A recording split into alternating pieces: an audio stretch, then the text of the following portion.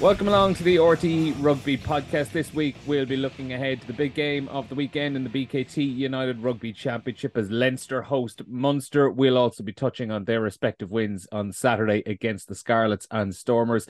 We'll also talk about how Connacht pulled off a great win down in South Africa against the Sharks and whether Pete Wilkins' side can repeat the trick in Pretoria this weekend against the Bulls. And we'll talk about Ulster. They maintained their good start to the season with a win against the Lions on Friday night. Dan McFarlane's side have a tough one this weekend, though. They're away to Glasgow. With me today are Bernard Jackman and Johnny Murphy. And fellas, we're going to dive straight into Leinster and Munster this weekend at the Aviva Stadium because, Birch, if there was any niggling worry that there was going to be a bit of a World Cup hangover from the paying public in Irish rugby, a tweet yesterday from Leinster Rugby, 45,000 tickets sold already for the game at the Aviva Stadium this week.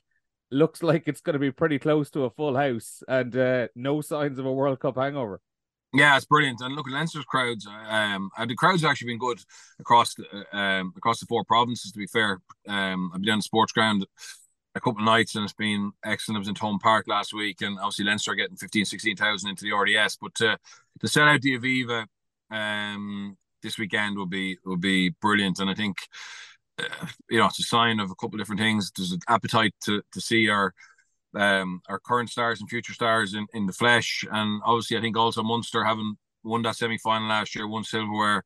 The Munster fans feel that that they're right back in the mix with Leinster again, which is exactly what you want. And also I know there's going to be a couple of injured. There's a few fellas injured, but you're going to get, I think, two full strength teams playing as well, which is what you want. So yeah, I can't wait for it, to be honest. I think it'll just kick. I know this URC is back up and running, but I think it'll really launch it back. And obviously Europe's not that far away as well, so it should be a great occasion. Yeah, Johnny, I think I always thought maybe a little bit too much was made of the fact that this was, some people would have said this was like a dying rivalry. Leinster were always winning, but I do think Munster's win in that URC semi-final has injected a new life into it.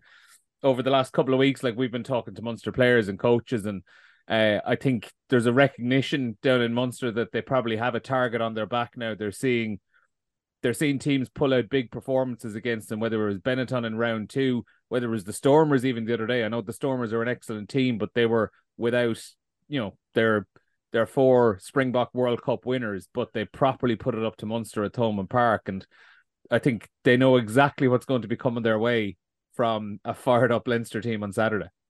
Yeah, I think, look, the rivalry between it probably did take a dip for a couple of years. But I think this game is, even since I came home in 2010, it's the one that you look for in the fixture list when it comes out at the start of the year.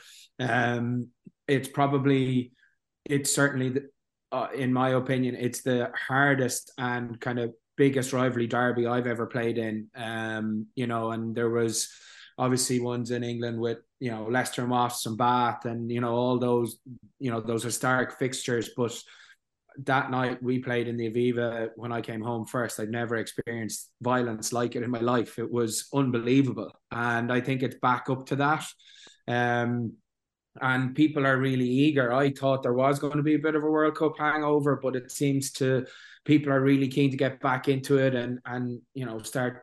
It's kind of, I think it's the World Cup experience for everyone has driven everyone's appetite for. But this game in particular, I think it's one that Munster want. They don't want the semi-final last year to be that flash in the pan win up there. They want to go up. They want to perform and get that win. I think that's the big thing. And I'd say a lot of Munster supporters in particular were probably annoyed about what was being said for a number of years, that rivalry isn't what it is. And then, having won silverware last year, the only team to win, I think, they have a bit of pep in their step and they want to kind of make a mark and have a good performance, but a really good showing from the supporters. So, it is one to really, really look forward to.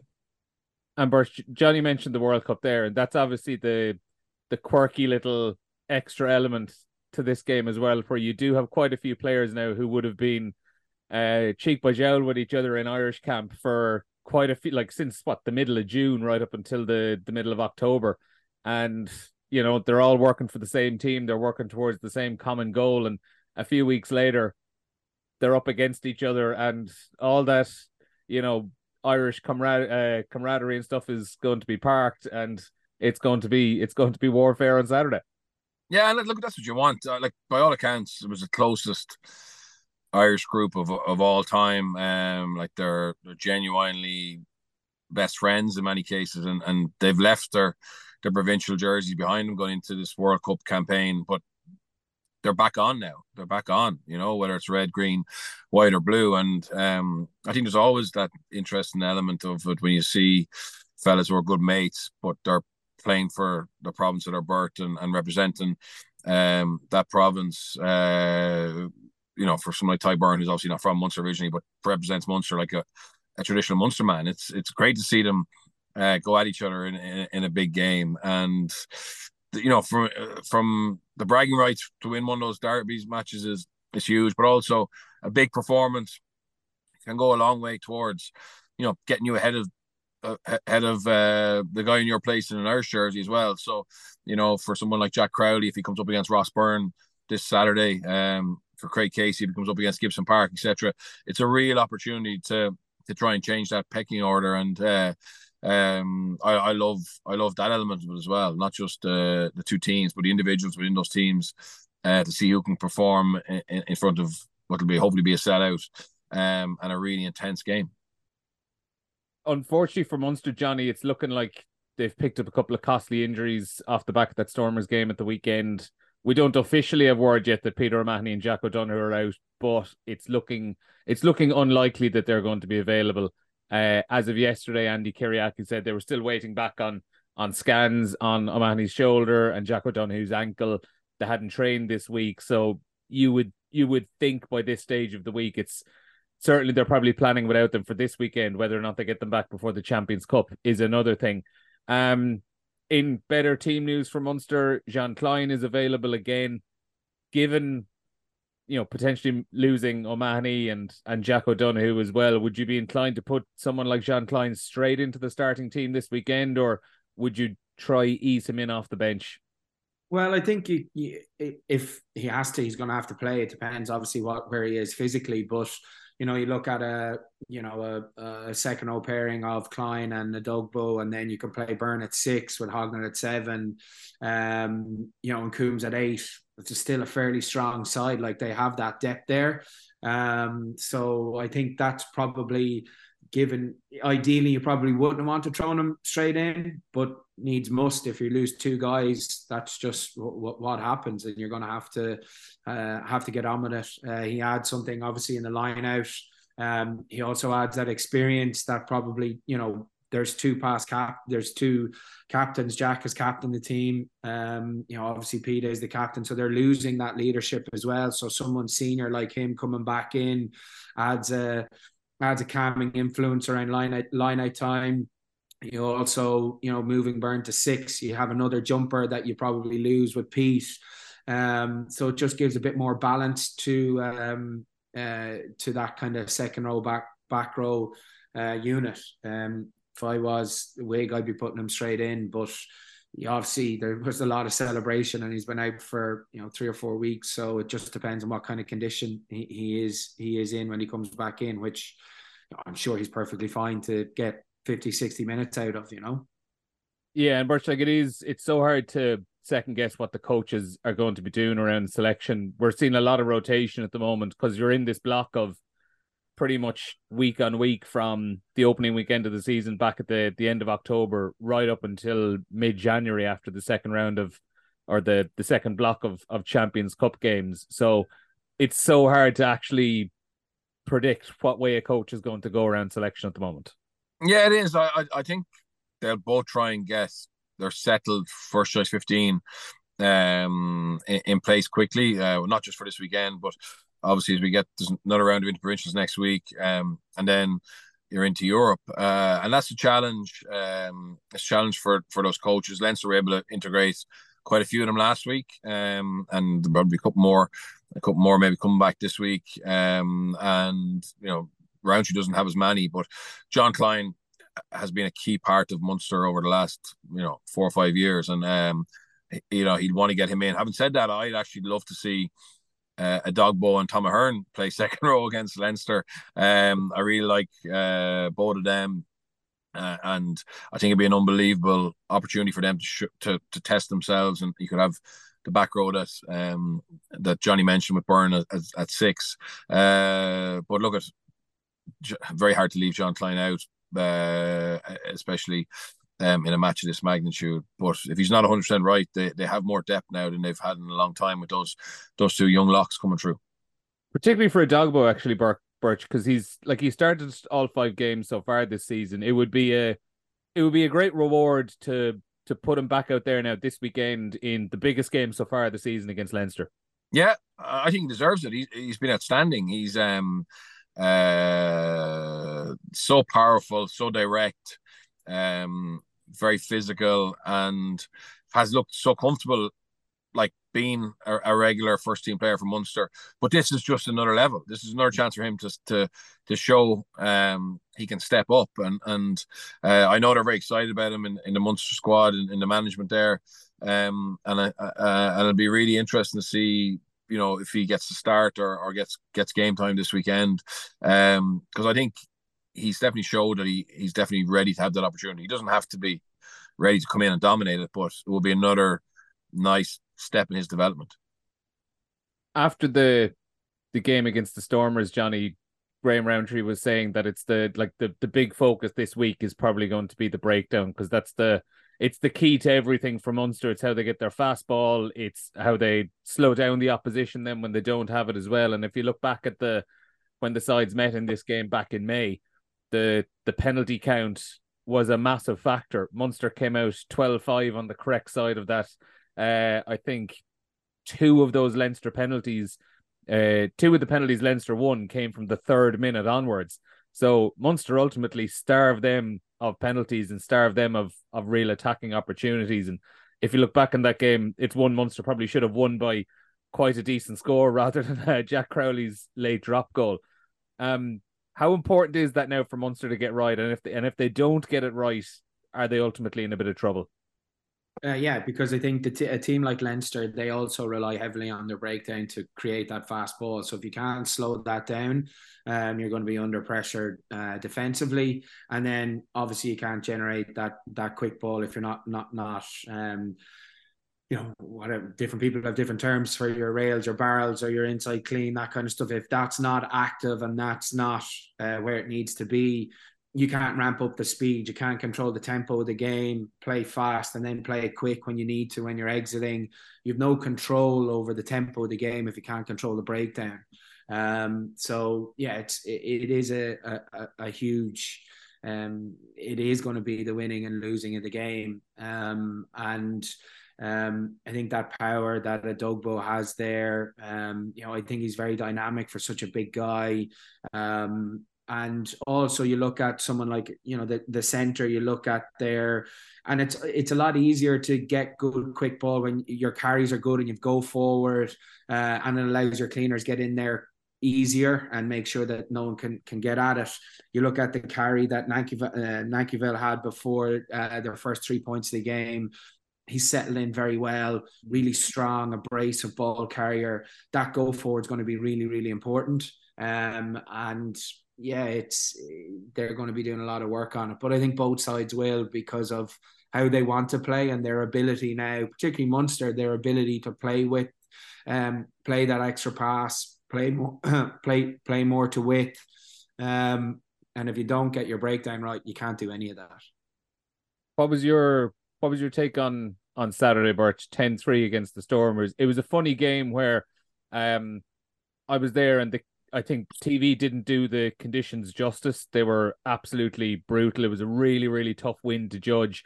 The rain it wasn't constant, but when it fell, it was really, really heavy throughout the game as well. And while I think you can pick out positives and negatives, I think for Munster, where they probably blew that chance to score early in the second half, and if they score there, they probably pull away with the game as well. But then on the flip side, they were under enormous amounts of pressure and dealt with it, and ultimately held a brilliant Stormers attack to just 3 points. Yeah, I would disagree with you about the Stormers being a brilliant attack. I think they're. In general, Yeah. rather than on Saturday. No, absolutely no. You're right. They're full of X factor, and very powerful. And I think the fact that neither team really could do much ball in hand, tells you that the conditions were as bad as they were, because they both have a positive attitude towards playing, and Munster really struggled to get into the 15s, and because of that they got caught behind the gain line a lot. And in fairness, the Stormers' defense is the most aggressive of any of the four South African franchises. And I thought Munster just accepted that, and then varied up their kicking game pretty well. Turned down the points at the end of the first half to go to the corner, and started to get on top of the line at maul, milked 2 penalties, and then the yellow card, and then obviously ended up with a dog ball getting over for some good play with the forwards. But really, I think bar that moment, and bar the moment where Evan Roos gets held up, there was very little attack from either team in the 22. The game was played between the two 22s, and it was just a game that Munster couldn't get that 2-score lead, and at the end, they needed, they were hanging on to a certain extent. But I think it was a good gritty win for Munster, obviously in the back of having lost the week before. And it's probably the ideal preparation for this week, getting into a battle, finding a way to win it. They're obviously light on tens at the moment, so Crowley getting through that game, even though he had heavy strapping on his knee, and shipped some heavy knocks. He looks like he's fit for this weekend. I thought Jack O'Donoghue's injury looked horrific at the time. I was commentating on it, so I'm not sure what people saw on the camera, but it was a clean out of the breakdown. His legs seemed to get trapped, but in fairness, he jumped up, he hobbled back into the defensive line. But yeah, I'd be shocked if he played this week. Peters looked innocuous enough, really. It was in the lead up to a dog boat try, but obviously the fact he didn't come out after half time, there's a little bit more to it than that. And it's Munster are tipping along quite well. I think the Leinster game, Leinster don't defend as aggressively as the Stormers on the outside, so they will be able to get more passes together and try and stretch Leinster on the edges and get into a little bit more of the shape. I think Nankivell looks really impressive, and obviously his relationship with Frisch could be really exciting as it builds. And then sorry to interrupt. He looks really, really good defensively as well as with the ball in hand as well, I think. Yeah, no, he's very aggressive. He's actually not that big up close, but everything he does is powerful, and he wins collisions. Looks really composed, and I think Fekitoa ended up being a really key man for Munster at the end of the season, and obviously they made the decision early to replace him with Nankivell. So I think it's the fact he's settled so quickly is a real boost for him and gives him some firepower. You did mention on Against the Head, though, on Monday night, you still probably would fancy Leinster by a couple of tries this weekend. Is that more so down to where Leinster are at the moment rather than where Munster are? Yeah, look, I think Leinster should be, like, they got caught last year in the semi-final. Fair play to Munster, but generally early season Leinster are very hard to stick with, and obviously they have that home advantage. They have more internationals, and I think that they should be expecting to win that game and get a bonus point. I think that's the level that they have tended to be at the last 4 or 5 years, early season, and doesn't look like this season is going to be any different. I know they lost the first game against Glasgow. The challenge for Leinster is to have a game that can win trophies at the end of the season, and I think if they weren't dominant this weekend, it would be a bit of a worry, to be fair. I think they still have the best squad in the competition. I said it, the most internationals, and in a league game, you would expect them to win. It's the knockout stuff that's the problem for Leinster. That a fair summary of it, Johnny? Yeah, I think bang on, really, to be honest. Like Leinster are still the best team, on form over the last number of years. Unfortunately they don't have any silverware, from last year, but I think, week in, week out, they are the best team in the country. You can't but disagree with that statement. That's just the reality of it. And obviously brought in quite a few internationals back on Saturday against the Stormers and fitted in quite nicely. But again, 2 weeks ago when we had the two on, we were talking about Jamie Osborne, and here we are talking about him again. Just week on week, just looks more and more comfortable in it, and it was really interesting to see him look so at ease as well as all the internationals were back. When he had Gary Ringrose outside and when he had Hugo Keenan behind him, when he had the dominant pack in front of him, that he was still more than comfortable being an integral part of the team rather than just kind of slowly drift back and almost kind of accept that the big internationals are back now. Yeah, I think, and it's kind of the subtleties around his game. Birch alluded to it during the week that he has that all-round game, but when you analyse him and you player cam him, his carry, his real aggressive carry off a line break for one of the tries in the first half. And then it's his left foot options that he gives you, and he's booming balls down the far end of the pitch on exits. And then one of the biggest things for me is probably that people don't give him credit for is his subtlety and kind of in his passing game. And you look at the hands after kind of Jimmy O'Brien gets his hands free, he picks up, and it's his pump and pass that allows, it sucks that final defender in, and then Deegan goes under the post. Like, it's those subtleties that he has to his game that people don't kind of realize. Close quarters, he can get his hands free, but his passing is top notch. He is an all-rounder, and I think he showed that the other night. Just with those 3 or 4 different involvements around tries or exits, he's showing everything in a moment what he can do. Be it carry strong because he's a big lad, as I said, his exits, and then his kind of just his pump and pass to create that space for Deegan with simple hands to score underneath the posts. He does have it all, and he's an incredible communicator. I've witnessed that firsthand. That's massive. That is huge, because a lot of people that kind of fall short is their communication defensively and in attack that can kind of let them down. But he's a quiet chap, probably off it when you're talking to him, but when he's on the pitch, he comes alive, and that can separate a really good rugby player to an excellent rugby player, and he has it all. Out of curiosity, for both you nearly, who would you have kind of down from your careers have remembered as being like massive talkers and big communicators on the pitch? Maybe players that we might not necessarily think are, absolute superstars. Obviously like a Johnny Sexton is probably going to be well known for that, but maybe someone you might have played with down the years that isn't as heralded, but when they're out on the pitch, the way they communicated and kind of navigated their way around the pitch was second to none. Shane Jennings was ridiculous. He effectively told you where to be, what to do, running commentary, and understood the game incredibly well. He was the best communicator. Easton C was very good as well, but Jennings was outstanding. You were nodding along, Johnny. Yeah, I learned a huge amount off Johne for those first 2 years in Leicester. Real hard taskmaster, but he was incredible. And 2 other 12s that I would have played with, Aaron Major in Leicester, but also someone Lemmy Maffey in Munster when I came there. His chat was unbelievable. Johne was ridiculous.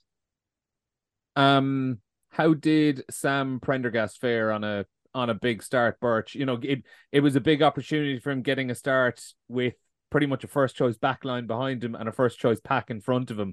And it was quite interesting to see how Leinster very much deliberately worked out their halfback pairings, where they had Sam Prendergast and an experienced option of Gibson Park in front of him. And then on the bench, Fintan Gunn at scrum half making his debut, and he has Ross Byrne alongside him to navigate his way through it. Yeah, I thought he had another really positive outing, and I think Gunn as well. Like, there's been so much about Sam, and rightly so, but I think Gunn, when you look at the profile of the scrum halves in the country, with Gibson Park, Connor, like Cooney, Caelan Blade, and their age profile, like they're all over 25, 26, and then you look at who could come through, and obviously Luke McGrath has an injury at the moment, and Gunn was an outstanding schoolboy. He was up there with Sam in terms of being one of the most dominant schoolboys I've seen over the last 5 or 6 years. And then he's obviously played 20s last year, had a couple of niggles, plays for Turn Euro now. But he's a guy to watch. He's a very, very accomplished player. And him and Sam could eventually end up being the halfback partnership down the road. Could well be. Johnny, you had Sam in Newbridge College, yes? Yeah. Sam again, communication off the charts. What I liked about Sammy the other night was his, a couple of things, how flat he can take the ball to the line and still get the ball away. And then you look at, for Ringrose's try, his ability to play off the line when the space is at edge, and there are loads of numbers just to get the ball there. It was another really good outing for Sammy, and I think he's in a really good spot now. But yeah, to back up Birch on Fintan Gunn, having coached against them and watched them for 3 or 4 years in the school space, he's an exceptional talent, and he's going to go from strength to strength with the exposure that he's going to get now. And Luke's injury gives him an opportunity to get a bit more game time and be around the environment more and more. And yeah, I think he's also another one that's going to go strength to strength. He's a top quality player. One last bit I want to mention, Birch, before we move on to Connacht, and I think just with the way the World Cup went, we're all on the lookout for what's the depth chart of prop going to be over the next few years. Jack Boyle, we've had a decent sample size of him now with Leinster over these first few games. What have you thought of his first 4 or 5 matches? Yeah, I'm a big fan of his. Have been. I thought we'd see more of him last year, but he had some niggles, to be fair. But he's got this. He actually got much bigger physically, and he's a really dynamic ball carrier. And I think he's taken his chance. Obviously, he was off the bench at the weekend, but I wouldn't be shocked if he's starting to see him at match 23s even this weekend, or certainly in Europe before Christmas. Yeah, it's going to be fascinating to see how he gets on. We'll move on to Connacht now, because they did have a fantastic 13-12 win against the Sharks on Saturday. 4 wins out of 5 for them, continuing their excellent start to the season. So I was doing the Munster match down in Thomond Park on Saturday, lads, and I was watching back Connacht on Monday evening. And I got to just after the 50-minute mark. The Sharks had gone 12-10 in front. Connacht still had a man down after Oisín Dowling was in the sin bin. The game had been played pretty much exclusively in Connacht's 22 for those 10 minutes of the second half. And just given the flow of the game, I was sitting there wondering, how on earth do Connacht actually win this game? Because obviously I knew the final score by that stage. And even then, 53 minutes, the Sharks get a penalty just inside the 22, straight in front of the post. And they call for a scrum when they haven't actually had any real scrum dominance. It's just that they had an extra man. Connacht win a penalty from that, and the game obviously flipped there. The point I'm kind of getting round to, I suppose, Johnny, is while this was a fantastic win for Connacht and really, really dug it out, surely they're going to have to step it up quite a few levels if they're going to have to take a win out of Pretoria this weekend against the Bulls. Yeah, I think looking back at the game and after reviewing them over the last couple of weeks, the week over in Glasgow in particular, or Edinburgh. Pardon? Edinburgh. Sorry, Edinburgh. Yeah, Edinburgh is that they, when they'd score off their kickoffs, they'd either wouldn't exit properly or knock on a kickoff or something. Where this week, I think one of the biggest momentum shifts in the game was when they score, when they concede a try, they go down the far end and get a penalty turnover in front of the post straight away. So that try actually only counts for nearly 2 points. It only counts for 2 points. So it's one compared to where the last week where they were kind of, they just really struggled with those little kind of momentum shifts. You mentioned that scrum, that was a big momentum shift for them. They pulled it out of the bag when they needed to, but yeah, I think they need to get back to kind of where their performance was against Ulster and how they were playing there, from an attacking standpoint. But it's a big win away from home, not playing that well. And then little moments, kind of people that I'd say the coaching staff are very frustrated for. They can see their second try, and there's a bit of some people thought, but like Turner O'Halloran could tackle the winger and he just stops. Like, he's a really experienced Irish international. He should be playing to the whistle there, regardless of what he thinks. So there's a couple of things like that they need to get right. I thought JJ was good again, really good from the tee, and interesting at 10, where kind of that's his out and out personal preferred position. So look, good teams win ugly, and particularly away from home, and that was one that they can say they did that. Yeah, and I think you mentioned like Tiernan O'Halloran with that just kind of not playing to the whistle, and I think Scott Fardy acknowledged it as well on Monday in their press conference, how the crucial try they conceded against Glasgow was because Glasgow had a penalty under the posts, and the Connacht players automatically assumed he was kicking for the posts and left space out wide, and they took a quick tap and scored out there. But Birch, I was probably a bit harsh on Connacht there to open it like that. But they were poor. They were poor, and I think they accept that. But it's a big win for them at the end of the season. That 4 points away to the Sharks could be absolutely massive. Look, I think they're a top 8 team now, and obviously it's a straight shootout now for top 8, and the 4 Irish provinces will be top 8. But to get that start 4 from 5, could have got something, at least a draw out of Edinburgh, I thought, and to win with your worst performance of the season is a big step forward for them, and they will have to up it against the Bulls. The Bulls are a better side than the Sharks. Obviously, conditions will be more difficult. I think it's quite warm in Pretoria this week, and obviously the altitude, but they're on a bit of a freebie, really. If they were to get a win this week, or even get 2 points out of it, I think it'd be an incredible start to the season. And yeah, they're playing. In general, they're playing good stuff. They said they weren't good at the weekend, but they're playing good stuff. And I think, to be fair, the Sharks are a basket case at the moment.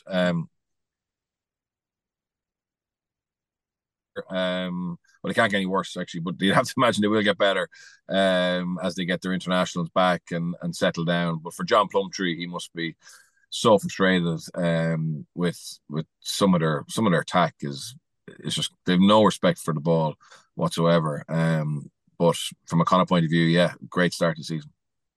What they did really well, Connacht, though, on Saturday, Birch, was they did an absolute number on the Sharks line out. I know we've been talking about back rows playing in at hooker over the World Cup, but I'm sorry to say Dylan Richardson is no Dion Fourie with the way that line-out functioned on Saturday. Connacht properly tore them apart there.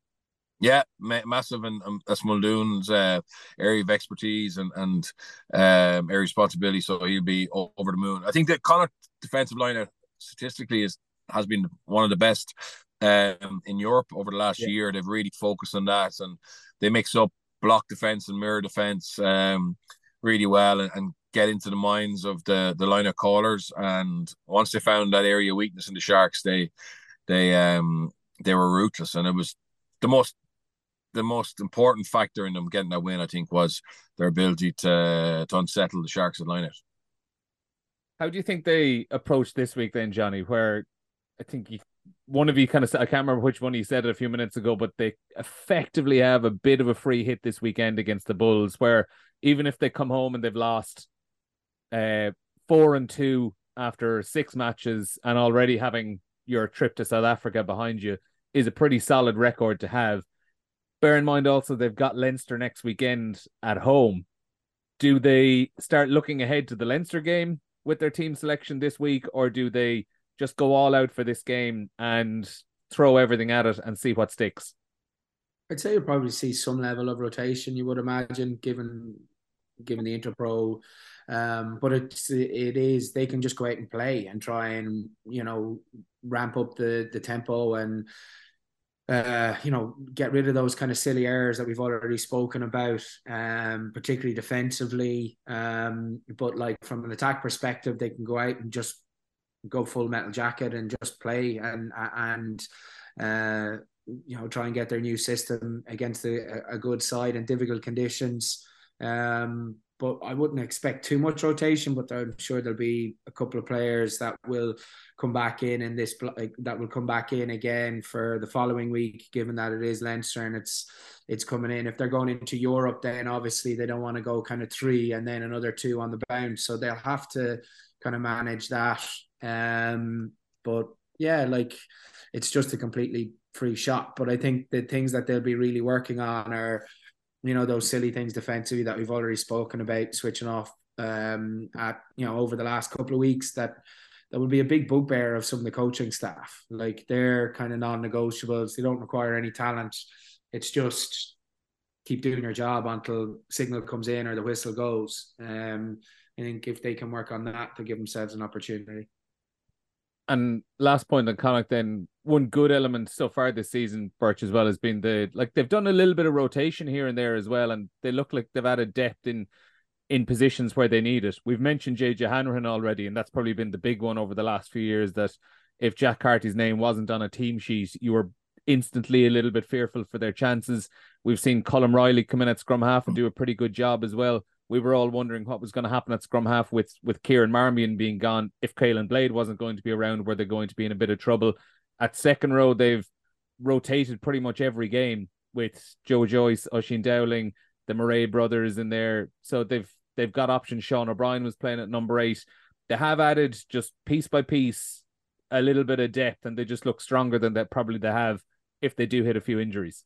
Yeah, and I think the academy there. So Joe Joyce was obviously brought in from Bristol and Irish qualified, so he replaced Fafita, who was non-Irish qualified, and unfortunately Fafita had struggled to get kind of an injury-free run, so he already looks like that's going to be a big improvement to them. They have done a great job being able to mix and match, so like guys like Dowling and Prendergast and Hawkshaw, who were in the Leinster system, have gone down there and done really well. And then you've got the local kids, the Rileys, the Devines, the Fords, the Kilgallons, who have come through the Connacht pathway. So they've more depth than ever before. And then you mentioned it, like I used to say, like they had 2 kind of good hookers, like established hookers, experienced hookers in Delahunt and Heffernan, and then they had Blade, Marmion, but they didn't really have the two 10s, and obviously now they've let Marmion go to Bristol, which obviously freed up a bit of budget, and I think they've spent that then in having a backup to Jack, of someone of the experience of JJ, and obviously then they're going to go with the young 9s behind Blade. And I think that's smart. Because Blade is clearly number 1, and will play 60-70 minutes anytime he's fit. So but they now have the ability to rotate or have cover if Jack is injured. And JJ has been great, and he's really loving it as well by all accounts. And he's travelled. He's been to France. He's been to Wales. He's been to England. And this is probably his last move. And he's adding value at the moment to that Connacht team. And the last point, actually, Johnny, on Connacht is they're 4-2, or they're 4-1, sorry, after 5 rounds. And Finlay Bealham only came in just last weekend. Bundyaki and Mac Hansen haven't seen the pitch yet. Yeah, they have. Birch already said they're really developing a big squad down there. Their scrum is a weapon, and with the 2 other, with the 2 guys to come back in, that's going to step up another level.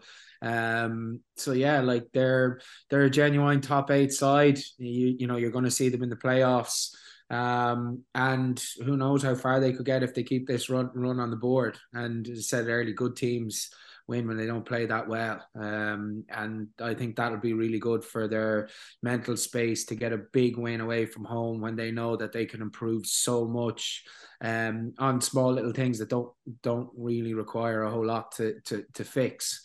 But yeah, been really impressed with everyone, even listening to Peter Wilkins after, after he speaks very well. He seems like, and I only know from watching interviews, but seems like a really decent guy, and someone that you'd like to work with. Again, that's only from interviews that I'm seeing, but really good communicator, and yeah, like they seem to be really pushing forward, and with the young coaching group they have, I hopefully it shows that it can be done, and really kick forward with them. On to Ulster then. 24-17 winners against the Lions last Friday night, away to Glasgow this weekend, which is a nice tasty little game. Birch, not firing on all cylinders, Ulster, so far this season, but 4 wins out of 5, getting the job done nicely. They've rotated heavily, and they're in a spot now where they're getting the heavies back. Marty Moore is back from injury. Stephen Kitsoff is in this week. Ian Henderson and Rob Herring have been back a couple of weeks now. The outlook is starting to improve on Ulster compared to maybe what we were talking about a couple of weeks back. Yeah, look, at points wise, they're very happy. I think Dan will still be a little bit concerned about some of the elements of performance. I don't know defensively if they're where they need to be. I think Dave Ewers the other night was exceptional. He's exactly the type of player that they probably needed to replace Coetzee with. When you think about their pack, they're probably a little bit short of big carriers since Coetzee left, and he gives them that. And Dwayne Vermeulen didn't really give it to them as they would have expected them to be fair. So that's a positive. Kitchoff will come in. Obviously, they're hoping to get a lot from him on and off the field. Marty's back. They've got loads of hookers. You just still wonder. I still wonder about at 10. Who's going to end up there. I sense Flannery's been getting a lot of game time, or a lot of minutes so far, and that's good because he is talented, but didn't really when Healy and Jack Crowley have developed, he was kind of caught in no man's land, and maybe this is the year for him to show what he can do. They've got lots of outside backs that but just have I seen enough of them this in the first 5 weeks to say they're trophy winning team? No, I haven't really. Now, can they become one? Yeah, for sure. But at the moment, they've got probably more points on the board than our performances warrant, which is really good for Dan. But it's definitely he'll be looking to find an extra 25%, I think, in their performances quickly, because the way they played against the Lions the other night won't be good enough to get points in the Irish interprovincials or in Europe. I might double back on the Billy Burns, Jake Flannery issue there. It seems like there's been a pretty straight rotation so far this season, and they've rotated their team generally quite a lot over these first few games. One for both. Who would you, if you were the coach and you had a big Interpro tomorrow afternoon, who would be your starting 10 if you were coaching Ulster? Flannery or Burns? Well, you're probably going to go with your experienced one in this context. But at the same time, if they're going to back Flannery, they need to do it for a 3 or 4 week period so that he can learn rather than chopping and changing. So a lot of the things, like, say, I thought he did well enough the other night. Some of his exits probably he can control, but his basics in attack in terms of, for their 2 tries, just his handling, his organisation around that, chasing them to the edge, and on their try that they scored over. And then James Hume's try in the first half, it's well worked. He makes that call and then he makes that pass for Hume to score. But it's just, they need to give him an extended period. So pick a block and say, right, there you go. There's 4 weeks. Let's see how we go when we get better. You can manage a game. You can try and control it. Putting him in a melting pot game against, in a big interpro match, that'd be huge for him. It's a big gamble, but they have to. Sometimes you have to delve. Sometimes you have to jump off the cliff edge and back someone in that context. And having Billy on the bench, you can't change it with 30-20 minutes to go. But yeah, for me, if they want to develop someone, they need to give him a block, 3 or 4 games where he's gonna start. He can make mistakes. He can learn from them. It's not a case of, well, you made that mistake, right, you're off. He's a really talented player. Would have seen a lot of him before he moved up there in the AIL when he was playing for Shannon. When Shannon got promoted 2 years ago, he was a huge part of that. They beat us in the final, and he was one of the main reasons. The ball was on, he had it on a long string and he put it wherever. He just controlled the whole thing. So he just needs an extended period where he's going to be backed by the coaching staff. That would be my opinion. Yeah, just on the Ulster 10s, it's not your stereotypical 10 challenge, because both the 9s that tend to play Cooney and Doak are bigger players in terms of their game management than in the other 9s around the province. So a lot more responsibility goes in those 9s. So sometimes we can be critical of the 10, or wonder about why the 10 hasn't had a big influence on the game. And effectively, it's not the same question that we ask when we see other teams play, just by the way the Ulster play. And I think if Flannery was to play in a big game, in a big European game, whatever, there wouldn't be the same pressure on him that might be if he played for Connacht or for Munster or Leinster.